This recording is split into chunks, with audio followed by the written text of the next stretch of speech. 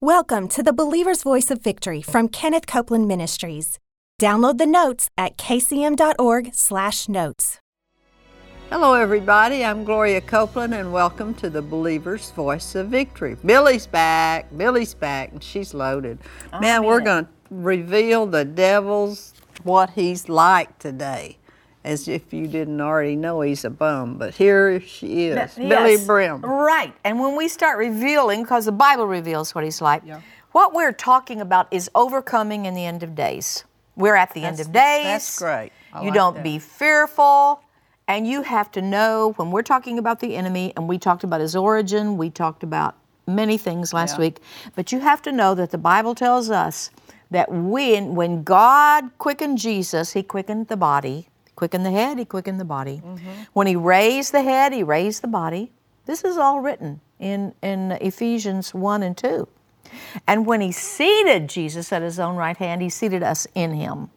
And so principalities, powers, everything's under our feet. But here we are to the last days, and the last thing in the world that God needs is a body of Christ in fear. And people are coming up to me, and they're in fear. They don't know if they're going to have enough food. A lot of them think they're going through the tribulation. And they're overweight. And they're, right. They could live off the fat of the land for a while, couldn't they? But Jesus help But us. bless the Lord. God, Brother Hagin always used to say this. He said, now, when people categorize sin, and all sin is sin and transgression, but there are categories of it. And God lists them. And in the book of Revelation, his number one sin that he lists there is fear. Well, Brother Hagin said if it'd be us, we'd put something else way up there, you know. But he put fear up there. Fear shows forgetfulness of God. Whatever you're afraid of, then that's bigger to you than God. Okay, we trust in God. He takes care of us in all these instances, but I'm afraid of heights. You know, if you're afraid of heights, you need to conquer that fear of heights. Not good to be afraid. If you're afraid of the dark, then you need to conquer that fear of the dark. You don't need to put up with fear in any way. It is poison. Says, come in, devil, anytime you want to. I'm ready. Just Absolutely. Come in here. Yeah. And so then you're worshiping. Fear opens the door, faith shuts the door. Ooh, you get to choose. You come out with some things quite often. Well, I try. We get to choose. You know, and another thing Gloria said yesterday when we were having breakfast, she was talking about when we all came in the late 60s. We came in under Kenneth E. Hagin, brought to a small meeting. You can read about it in my book, my new book on prayer. I told about how it was in those early days. And I don't know, we were so hungry. It was the move of God. I don't even know how to tell you this. But Gloria said, we all realized it was a full-time job. And it was our full-time job. It was our life. We learned about the power in the name of Jesus. For Brother Hagin, I remember he taught the Name of Jesus seminar. In other words, walking by faith. You walk it. Is a full-time job. It's a full-time job. You do it. You don't wait till something goes bad wrong. You do it all the time. And you're right every day, feeding your spirit. Strong. Man's a spirit. Has a soul, mind, will, and emotions, lives in a body. Every day he feeds the spirit. Every day you pray in the spirit, you pray in fellowship with God.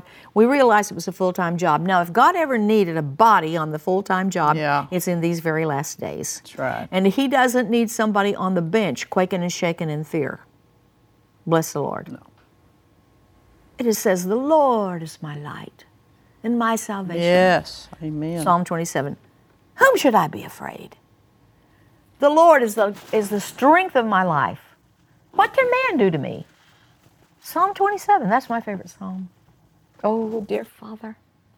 Hallelujah. Praise God. Trust God.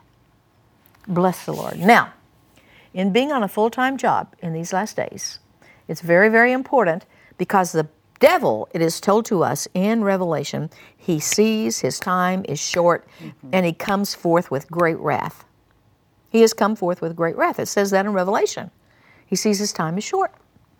His time is short. Adam's lease is about up. So from now until he goes to the pit. Well, remember what was it, Brother Hagin, that says somebody said, you'd say something good about Yes. the devil. And he said, well, he is a persistent cuss. He certainly is. And that's the truth. And he's getting persistenter. I made that up. Persistent. More persistent More every day. persistent every day. Because his time is short. His time is short. So we have to be more persistent. That's right. And we have to be who we are, seated at the right hand of the Father. Now, you need to know your enemy. You need to recognize him. That's right. Now, his character, we talked about how he came, how his origin, he was an archangel. We talked about that last week, and really you should go on the archives and watch that. So here is what the Bible tells us about him. He's subtle, he's crafty, and he's a beguiler. That's what is said of him in Genesis 3. In other words, he's a liar. Yes, when he came to Eve, it says the serpent, he had taken the form of a serpent, was more subtle and crafty than any living creature. And then later, the woman said, the serpent beguiled me. Mm-hmm. The word beguile means cheated, outwitted, deceived. Another name for him is adversary. It is written in 1 Peter 5:8, be sober, be vigilant, because your adversary, the devil, as a roaring lion, walks about seeking whom he may devour, whom resist. Didn't say he steadfast was in a the roaring faith. lion.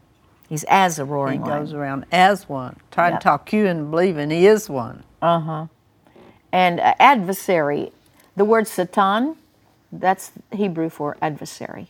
So his name is adversary. He's against God. He's your adversary. That's right. Because he's God's adversary. John 10:10, Jesus said, recognized him as the thief, called him the thief. The thief cometh not but for to steal, to kill, and to destroy. I am come that they might have life, and that they might have it more abundantly. So that which steals from you, that which kills you, that which destroys you, he's called a destroyer in the first Passover. The destroyer came and killed him. So that which steals, kills, and destroys didn't come from God. He's not trying to teach you a lesson. You need to know that so that you will resist it. That's exactly and not lay right. up there in the bed and say, oh, If God's... it kills, if it steals, if it's destroy, it's from the devil. It's from the devil, period. Yes, that's right. Bless the Lord. We got it. My dear holiness grandmother. And what do? We're supposed to resist him, Yes. not just roll You over and resist play it. You dead. resist it. My grandmother was of a holiness denomination, not a Pentecostal, but one of them was Pentecostal, but this one wasn't. It was holiness, and they went greatly on John 17, sanctification, believed in it. So back in those days, when I was a kid growing up Baptist, our denomination had the same scriptures that her denomination did for Sunday school lessons. It was a unified Sunday school quarterlies, and all these denominations went through the Bible every 3 years on Sunday school. And so you would have the same scriptures, even though she was one denomination, we were another.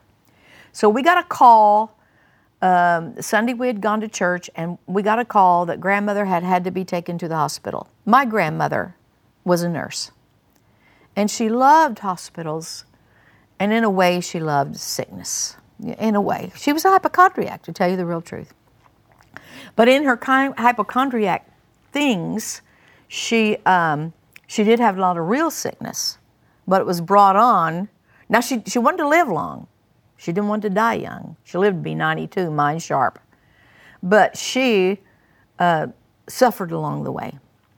So we got this telephone call that she was in the hospital, and we went over, rushed over there, to see Grandma's in the hospital again. She spent a lot of time in the hospital, either as a nurse or patient. And there she was up in the bed, and she said, well, I'm really doing the Sunday school lesson today. We said, what? Because we didn't recognize it, And she said, yes, didn't you go to Sunday school? Yes. Didn't you have such and such scriptures? Yes. Well, I'm living it, suffering for Jesus. Suffering for Jesus. Sickness. That which steals, kills, and destroys is not from him. That's right. He's not trying to teach you some lesson. So in these last days, you don't need to cooperate with him, but you need to rule over that. Take dominion over it. It comes against you, and you say, oh, no, you don't. I recognize you. You're the thief. You're not stealing my savings. That's right. Being sick will steal your savings. All kinds of stuff. Murderer and liar. This is what Jesus called him. We're talking about his names. They tell us who he is, what he's like. Subtle, crafty, beguiler, adversary, thief, killer, destroyer. Murderer and liar. John 8:44, Jesus said to some very religious leaders, "You're of your father the devil, and the lusts of your father you will do." He was a murderer from the beginning and abode not in the truth, because there is no truth in him.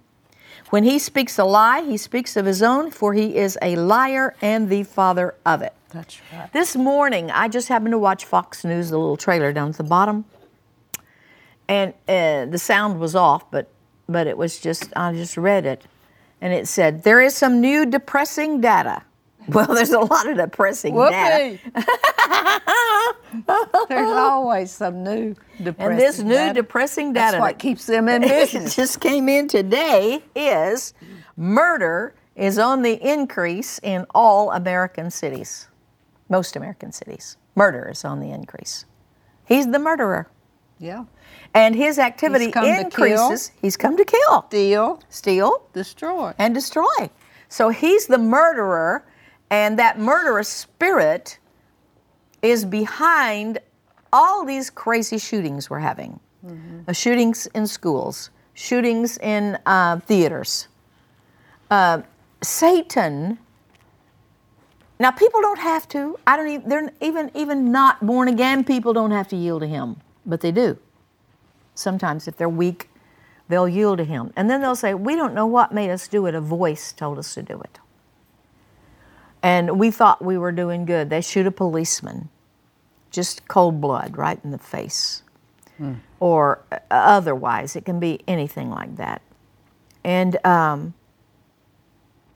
that's a murderous. Remember what the old feller said. If it don't make sense, there's money behind it, and I'm adding the devil's behind it. Yes, the devil's behind it. That's right. So now here's the thing. Do we just sit around, let them take our schools, let them shoot them up? No. What you do is you learn to take authority, the authority of the believer. You read that book by Macmillan. You pray and read. That changed everything for us, the authority Learning of the the authority of the believer. Yeah. It Authority says over poverty, authority over sickness, authority because it's under your feet. authority over fear. He's the head. We're the body. When the head was raised, the body was raised. Yes, thank God. And we are have the seated name. there with him. And these things are under our feet. So what you have to do, and I always give that book of Macmillan's, I always give this to people, the authority of the believer, and tell them, do page 27. Every day, page 27, you sit up there in your seat and you tell Satan what he can't do at your house, what he can't do in your town, what he can't do in your school.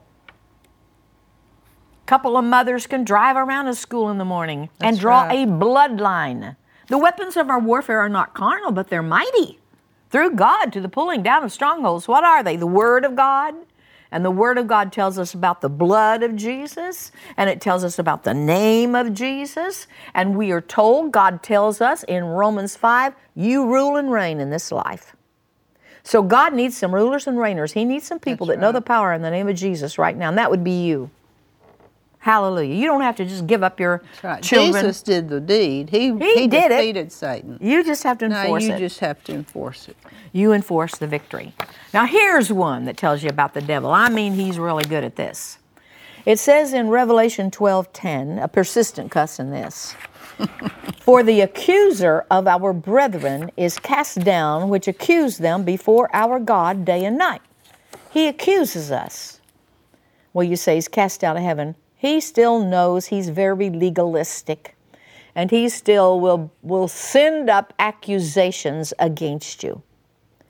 And that's why you don't want to ever side in with him. You don't want to side in with his accusations against another brother. I don't like to talk about people. You don't like to talk about people. I know that. Gloria, I have known you for 30 years, and you never, what do they call it, diss people, or I don't know what that word is, diss or dish or dicks or what. But anyway, it means talk bad about people. You never do it. No. And one time Gloria told me, She said, I'm going to get a cap, and I'm going to get it designed, and I'm going to have stitching across the top that says, "Don't dump here." Isn't that good? I never did do that. You never did do it, and I still think it'd be a bestseller. Oh, don't dump here. Don't dump here. And so the accuser of the brethren, you're in dangerous territory when you start talking about the brethren. I know Chip, I told him when he first started preaching, my son, he'd been in the sports world. I said, now Chip, I want to tell you something. You're going to go out preaching, you're going to be shocked even how some preachers behave. And some of them will want to take you out to dinner, and then they'll want to know about what all gossip you know, or they'll tell you what all gossip they know. And I said, you don't listen to it. You cannot listen to it and survive as a preacher. You cannot be on the side of the devil accusing our brethren. Yeah. So one time he called me, he'd gone out he said, Mother, it happened. They're doing it right over at that table right now. And he said, what do I do? I said, here's what you do, son. If they won't hush, you get up from that table and you go to another table and you eat your food over in that table and you say to them, my mother won't let me eat you because you're talking about people. It's too dangerous. That's true. But now one of the things that he does with his accusations, he will accuse you to yourself. He will always be bringing condemnation thoughts to you. That's right. He will always be reminding you. He's a liar. He's a liar. He's a murderer and a liar, and he's an accuser of our brethren. He's an accuser of the body of Christ, and he will bring sins to you that have been put under the blood, washed away. God doesn't even remember them. That's why I can't talk about people. For how do I know if that brother last night asked God to forgive him, and I'm talking about him today, and God didn't even remember that it happened? And here I am, reminding God. So he accuses us to each other. And he often tells people that they've committed the unpardonable sin. We dealt with a person the other day. You ever hear that from the devil? You've committed the unpardonable sin. You say, you wish, devil, but I did not commit the unpardonable sin. If he tells you you did, that's a sure sign you didn't. That's right. He's a liar. And he'll even tell people they're not saved. And if he tells you you're not saved, that's a really sure sign that you are saved. He wouldn't even bring up the subject if you were not saved. He never mentioned being saved. Why is Satan a liar? Because he has no authority. He has no power. He has no property. Nothing but hell belongs to him. Right now. Think about it. Yeah, and right now in the mid-heavens where he is, prince of the power of the air. But he has no power over the believer. No. None at all. We have authority and power over him. We're dealing with a young man wonderful young man, gifted young man. And the devil told him he'd committed the unpardonable sin, And Brother Hagin said that a large percentage, they used to go in mental institutions. I don't know if they do it anymore. But someone who was a head over one of them said that about 90% of the people believed they'd committed the unpardonable sin. So it's a common lie. He is a deceiver. Revelation 12:9. The great dragon was cast out, the old serpent called the devil and Satan, which deceives the whole world. He's very much a deceiver. He will try to deceive you even into false doctrine. People who preach false doctrines are usually deceived. In deception, he can transform himself into an angel of light. And 2 Corinthians 11:14 says, Satan himself is transformed into an angel of light. He can appear as an angel of light. That's why any angels appear to you. Jesus appears to you. You say, in the name of Jesus, do you confess Jesus Christ came in the flesh? And if it's Jesus or an angel from God, he will. That's the test, according to John. But Satan will disappear because he comes and if he gives you some light that doesn't line up with the Word of God. There's a very interesting scripture in Matthew 6:23. If thine eye be evil, thy whole body shall be full of darkness. If, therefore, the light that is in thee be darkness, how great is that darkness? If the light you have, I think about Satan worshipers. They were going to put a satanic emblem, statue kind of a thing of Satan. And they wanted to put it on Oklahoma City Capitol grounds, and they wouldn't let them. Oh. So they moved it up. They put it up in another state. I've forgotten which one. And I saw them set that thing up. And they've got this statue of Satan's there. And then his head is a goat's head. And they had 2 little children sitting on his lap. And there they came to set that thing up, and they were dressed in their satanic worship garb. That's their light. My word. And it's darkness. If the light that is in you be darkness, how great is that darkness? And so there are things out there to put darkness in you. Someone told me the other day, I just haven't gone to church in a long time because, years ago they got hurt in the church.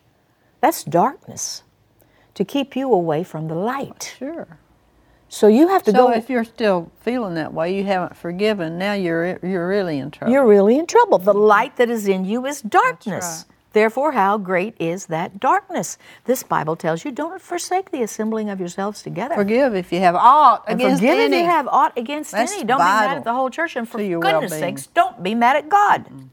People are blaming God for things that came from the accuser of the brethren, the deceiver. See, he's deceived them. Yeah. He's given them a false light here. And the Bible says that the light of the body is the eye. Therefore, when your eye is single, take heed, therefore, that the light which is in thee be not darkness. Luke 11, 36, 35.